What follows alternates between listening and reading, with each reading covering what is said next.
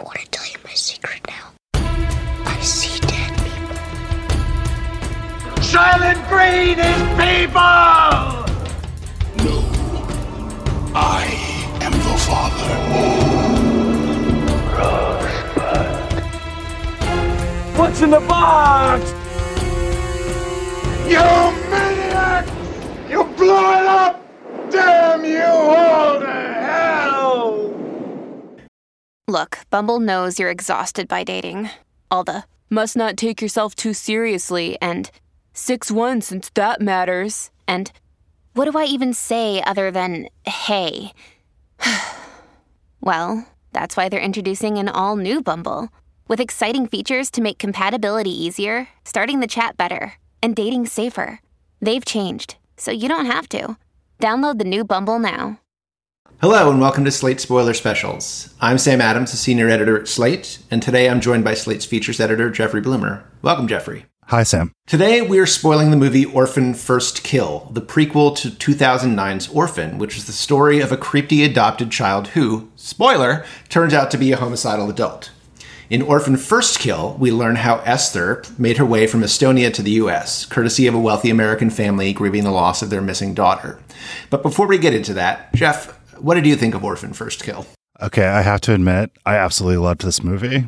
It was like just a masterclass in understanding the assignment.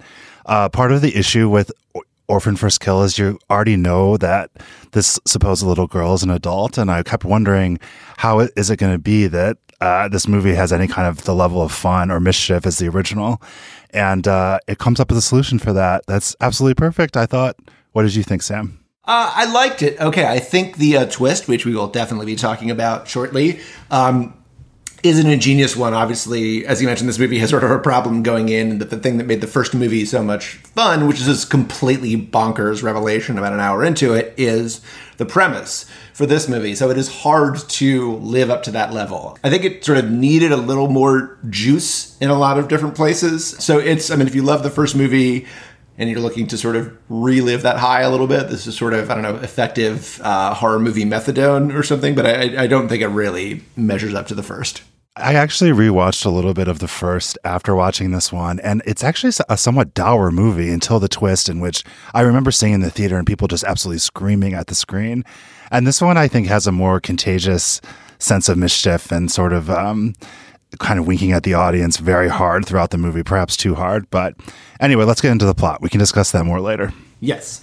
All right, so we start off in this movie. This is basically based on a line from the first movie where you find out that Esther, who's adopted by this American family, sort of came over from a sort of mental hospital in Estonia. And so this is sort of the story how that happened. So we start off in that mental hospital, which is a little more like a sort of prison for the criminally insane. We sort of enter alongside this sort of art therapy teacher who's there with all these, sort of nice liberal ideas about how she's going to, work with these inmates and make their lives more pleasant, and immediately warned about the most dangerous prisoner in the whole facility, basically the Hannibal Lecter of Estonian asylums, who is this 30-year-old woman then known as Lena. The teacher naturally finds this kind of strange because all she sees is this sort of sweet little girl sitting at her desk drawing.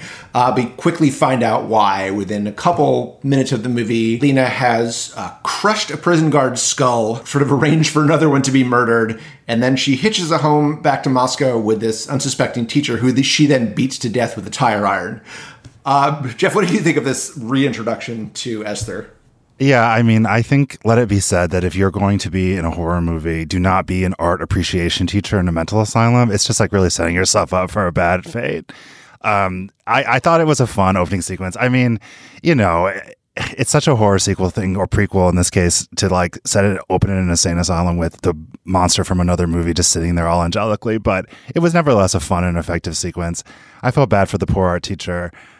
But it does its job. And then from there, she has like Googled missing children, it seems, at this woman's house after she, beats her to death repeatedly.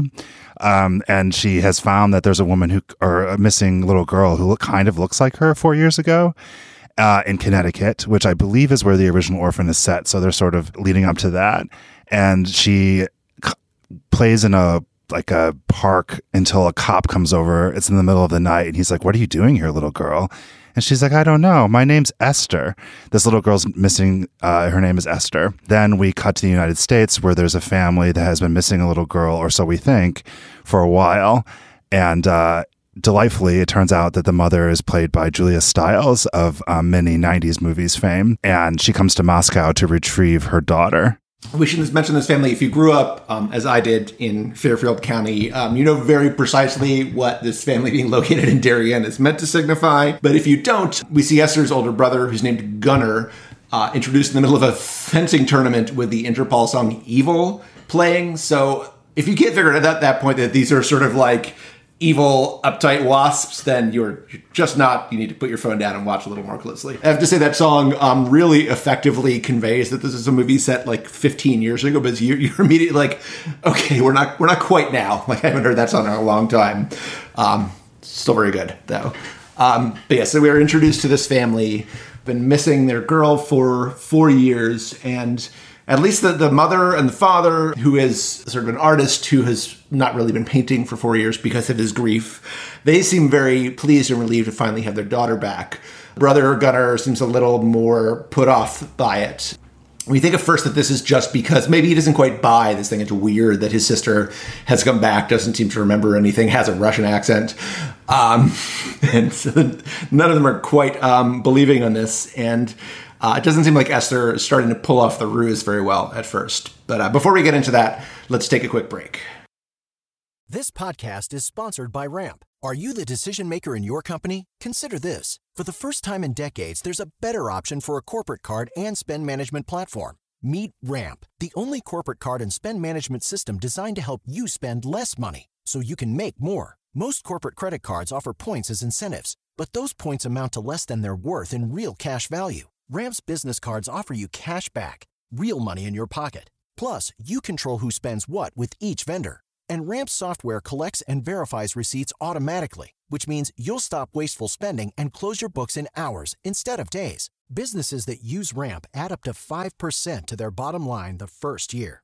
If you're a decision maker, adding Ramp could be one of the best decisions you've ever made. And now get $250 when you join Ramp for free. Just go to ramp.com/easy. Ramp.com/easy. RAMP.com/easy. Cards issued by Sutton Bank and Celtic Bank, members of FDIC. Terms and conditions apply. Okay, and we're back. So as I was saying, Esther has come over from Estonia. It seems like she's come up with a pretty good ruse to worm her way into this family, but she almost immediately starts making mistakes, which raise suspicions. Jeff, do you want to talk about those a little? On the flight back, which it should be said at one point during this flight, she like steals a bottle of vodka and starts like punching up the airplane's bathroom. Like I really can't overemphasize how fun this movie is.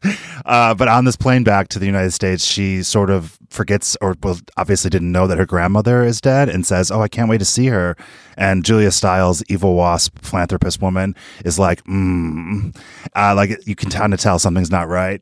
And then later in a therapist's office, she runs over and somehow I learned the parrot's name in the therapist's office, but it's the wrong parrot. Apparently, in the 4 years she was gone, parrots that live 100 years, this one died, and there's a new parrot, and she calls it by the wrong name. It's a different kind of parrot.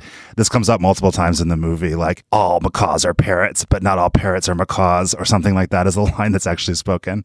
And so it sort of becomes clear that, yeah, she's fucking up a little bit. And, you know, to give a picture of the family, so the father is this like brooding artist type who really hurt from the loss of his daughter. The mom is like a philanthropist of some kind who, like, you know, for reasons that we'll learn shortly, is less broken up about the death of her daughter. And then there's the son, right? And so the thing with Lena is that she really loves the fathers of these families. That is sort of her thing. So she starts to get like really ingratiating herself with the father, while the mother and son kind of look at her in a like more alien, foreign way. And she obviously clearly wants to bone him. She's 31, not, 9 or whatever. And like he, sort of responds to her overtures positively at first, if not really understanding exactly what he's responding to. So that is like sort of the dynamic of this movie. That's what's going on. But there is someone in particular who notices that she's not exactly right, and that is a detective who investigated the disappearance of a little girl originally. and he starts kind of sulking around the house and taking pictures of her in public and stuff. It's really, I don't know what it is that sets him off exactly, but he ends up coming to their house one night when the parents are out. This is sort of an important scene because the parents, I don't know, they're at some kind of fundraiser or something, and the son has a party, and Esther sort of reveals herself to him a little bit. She tells him to like fuck off pointedly in front of his friends, and he's like openly mean to her basically. And you're starting to get the lay of the land a little more. But this detective shows up, and he steals a vinyl record, I believe it is, that has her fingerprints on it. He suspects that she's not who she says she is. Unfortunately for the detective, this like very small but very effective homicidal maniac realizes what he's up to. And that sort of brings us to a very pivotal turning point in the movie. Yes, so Esther follows him home. There's a little sequence where he's making a cocktail for himself with, for some reason, an extremely sharp knife. There's a shot of him going back to his desk where that knife disappeared. Esther starts closing in on him, and then, bum, bum, bum, let's take a break, and we will come back and discuss exactly what happens. Okay, so we're back. So Esther now has grabbed her tiny but sharp little knife. She's closing in on the detective just as he is running her fingerprints and discovering that they do not match the ones belonging to the missing little girl. She sets in with the stabbing. Blood goes everywhere. He's down on the floor, but he's not quite dead. And then, Jeff, what happens? So the Julia Stiles mom shows up out of nowhere and shoots him dead. And it's sort of like this moment of like, what is going on in this movie? Is this a joke? But then you sort of cut to a really hilarious sort of like fireside chat in this guy's apartment where Julia Stiles goes, wait a minute, you're a grown-ass woman? And they're like, for whatever reason, Esther / Lena decides to tell her the entire story of why she's there killing this detective and not actually her daughter. And this woman wants to kill the detective because she doesn't want him looking further into the fact that this is not their daughter, because she knows that her daughter's dead because the son killed the daughter. I don't exactly know what this fencing son did. They were roughhousing in some way and went a little too far or something. But basically, she's dead, and the mom dumps her in the bottom of a well because she doesn't want her son to, go to prison. Her daughter is dead. It is what it is. And the dad doesn't know anything about this because the dad's a sweet, sensitive artist. It is not clear to me whether the mom's story about like, oh, Gunnar just always played rough with her, and then one day he got too rough and she died is meant to be sort of yet another cover story or sort of her delusional version of what actually happened. Like that's just a little fuzzy for me. But yes, Gunnar killed Esther, who has not been missing for 4 years. She's just presumably been at the bottom of the same well that the detective's body gets dumped into. Esther has not been fooling this family. She has been unknowingly involved in a 3-way conspiracy to cover up Esther's death from the one person in the family who doesn't know about it, which is the dad. And so now she enters into a more formal agreement with the mom and the brother to keep this thing going for, I guess, the betterment of all, so none of them go to jail. Yeah, so not surprisingly, this perfect little suburban family turns out to be just a bunch of psychopaths who, with better breeding and less of an accent. Yeah, let it be said that if this movie's like, portrayal of whiteness gone amok is not clear enough, the mother starts talking about how their family came over on the Mayflower and their son's life matters and they have to protect him and his bloodline is really important. And it's just like, wow, movie. Like they really lay it on thick, but it's like still, that Esther is going to absolutely destroy these people. So she becomes sort of almost the person you're rooting for, kind of the hero of the movie. Yeah. So we knew that a twist was coming in this movie. You're making a sequel to a movie with probably one of the most, famous twists of the last 15 years. So of course there's going to be one. Were you surprised by this? Were you satisfied? How do you feel about the Julia Stiles big bomb drop here? As I said before, I loved it. I did not expect it. I knew something was not right and something was going to, the movie was going to be flipped over at some point. You could kind of sense that it was like dancing around some kind of revelation. And I thought this was really fun.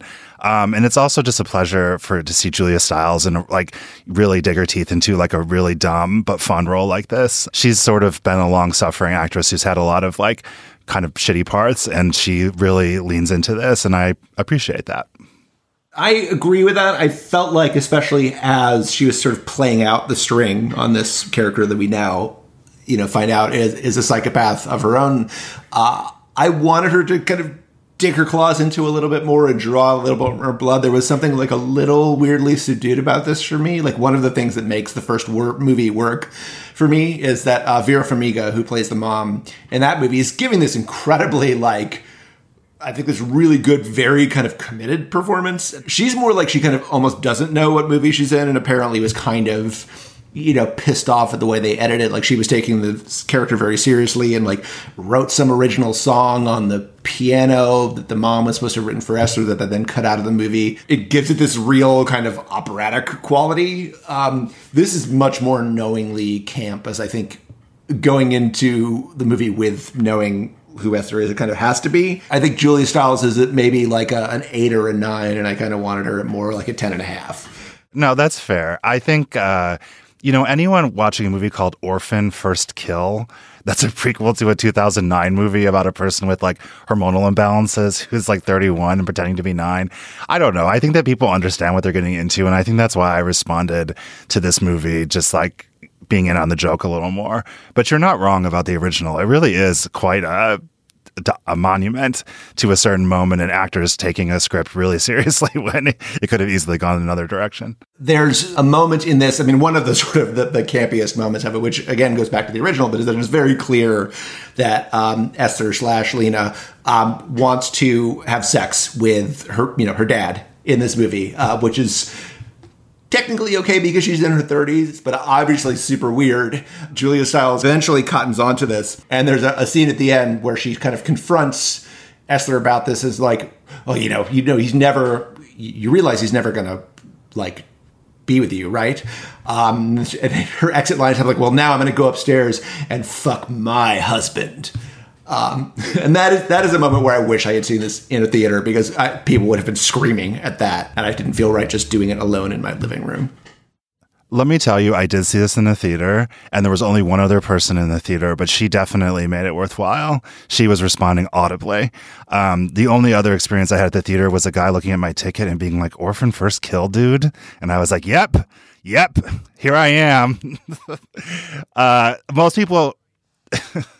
I agree. I think most people will watch this movie on Paramount Plus, where it's streaming. But if it's in a theater near you, perhaps you should give it a shot. All right, so we are building up to our final confrontation in this movie, but let us take a quick break first, and then we will come back and discuss. And we're back. So, final confrontation time. Esther and Trisha and Gunnar have been trying to work out this three-way conspiracy, but of course it is not entirely sustainable. All these people are too kind of crazy and self-involved and homicidal to really stick together for long.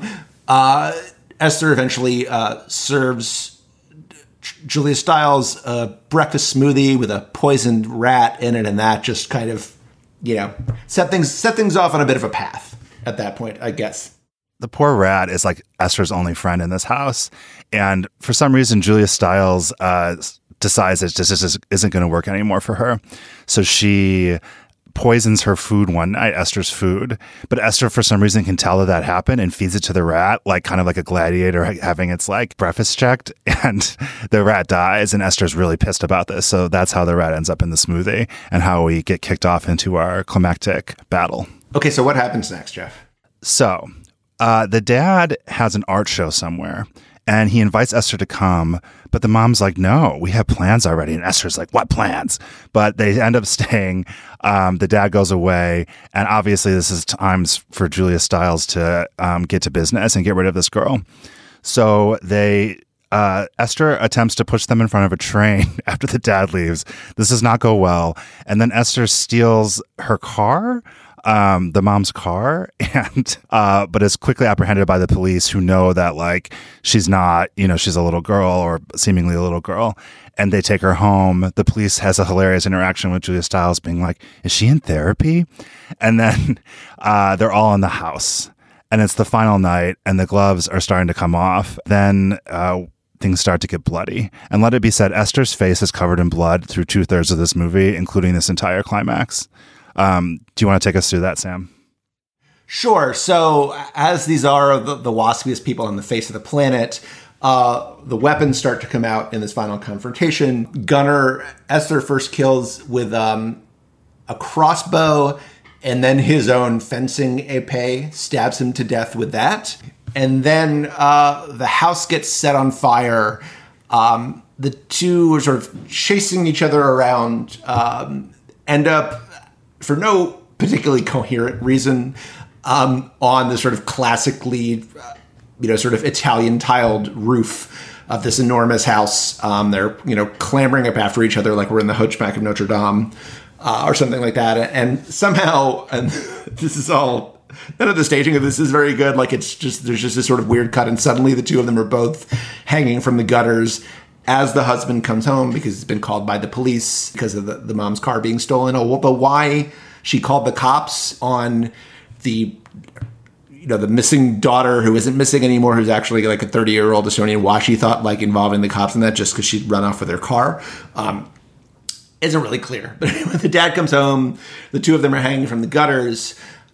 He has an opportunity to save one of them, and he reaches for Esther's hand as Julia Stiles falls to her death. And then make sure to show you that not only does her body broken by the fall, but there's a very loud sort of like splat and like kind of very meaty exodus from her head as it makes contact with a sort of like granite curbing block. And so finally, Esther and the dad are up on the roof of this house that is going up in flames. Esther takes this moment to kind of let her dad know that she really kind of loves him in a way that perhaps is more than a young girl might love her dad. The dad looks a little bit confused, and then he just falls off the roof too, and he dies right next to his wife. Yeah, I think what's happening in that final scene, first of all, the deaths are so graphic and lovingly done because they like really hammer at home how awful these people are. Like before Gunnar dies, he starts talking about this is America, people like me matter. It's like really laying it on. And so when he's dying, you're sort of like, yeah, it's like sort of exciting. The same with the mom, who's like a real monster.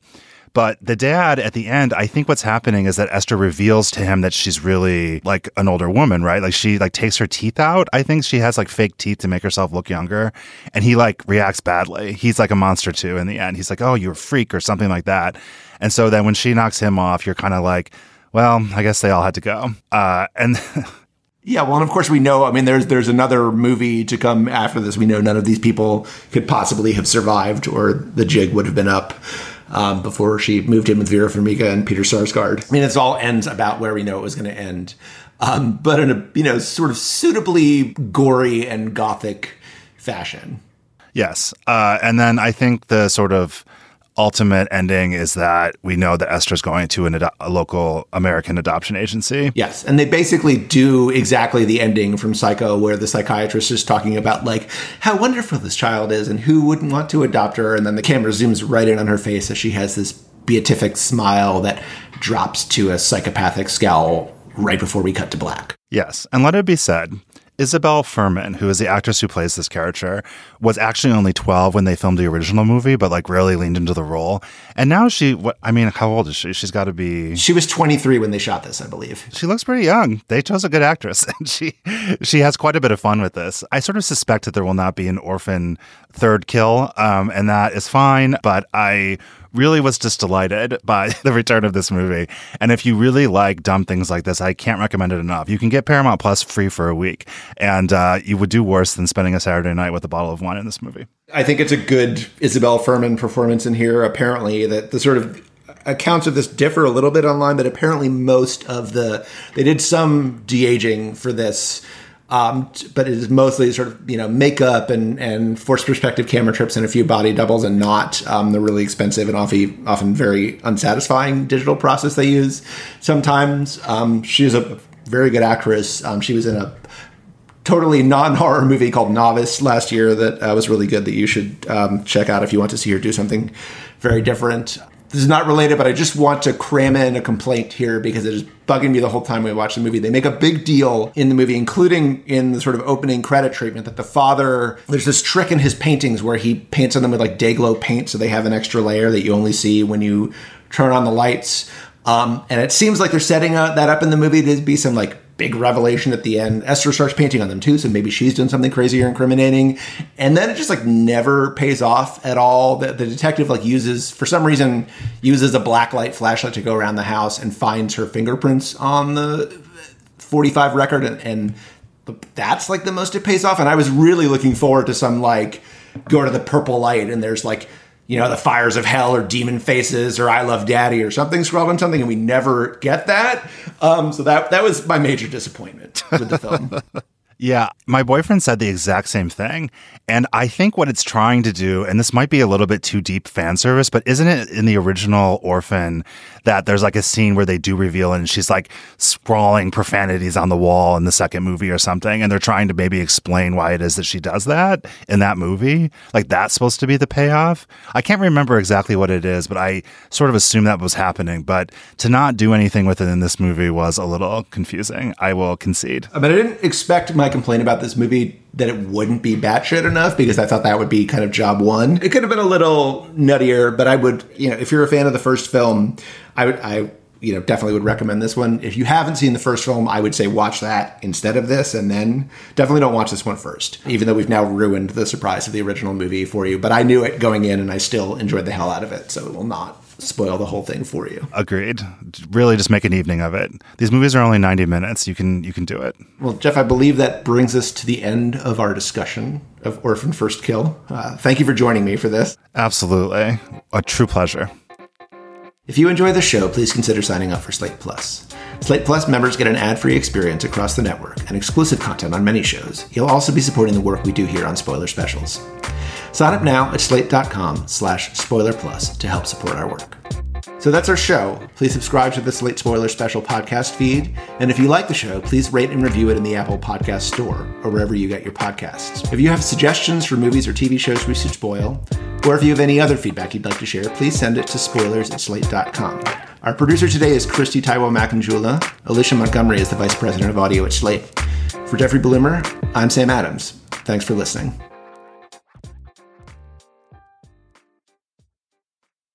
Hey guys, it is Ryan. I'm not sure if you know this about me, but I'm a bit of a fun fanatic when I can. I like to work, but I like fun too. It's a thing. And now the truth is out there. I can tell you about my favorite place to have fun. Chumba Casino. They have hundreds of social casino style games to choose from with new games released each week. You can play for free anytime, anywhere. And each day brings a new chance to collect daily bonuses. So join me in the fun. Sign up now at ChumbaCasino.com. No purchase necessary. VGW Group. Void where prohibited by law. See terms and conditions. 18+.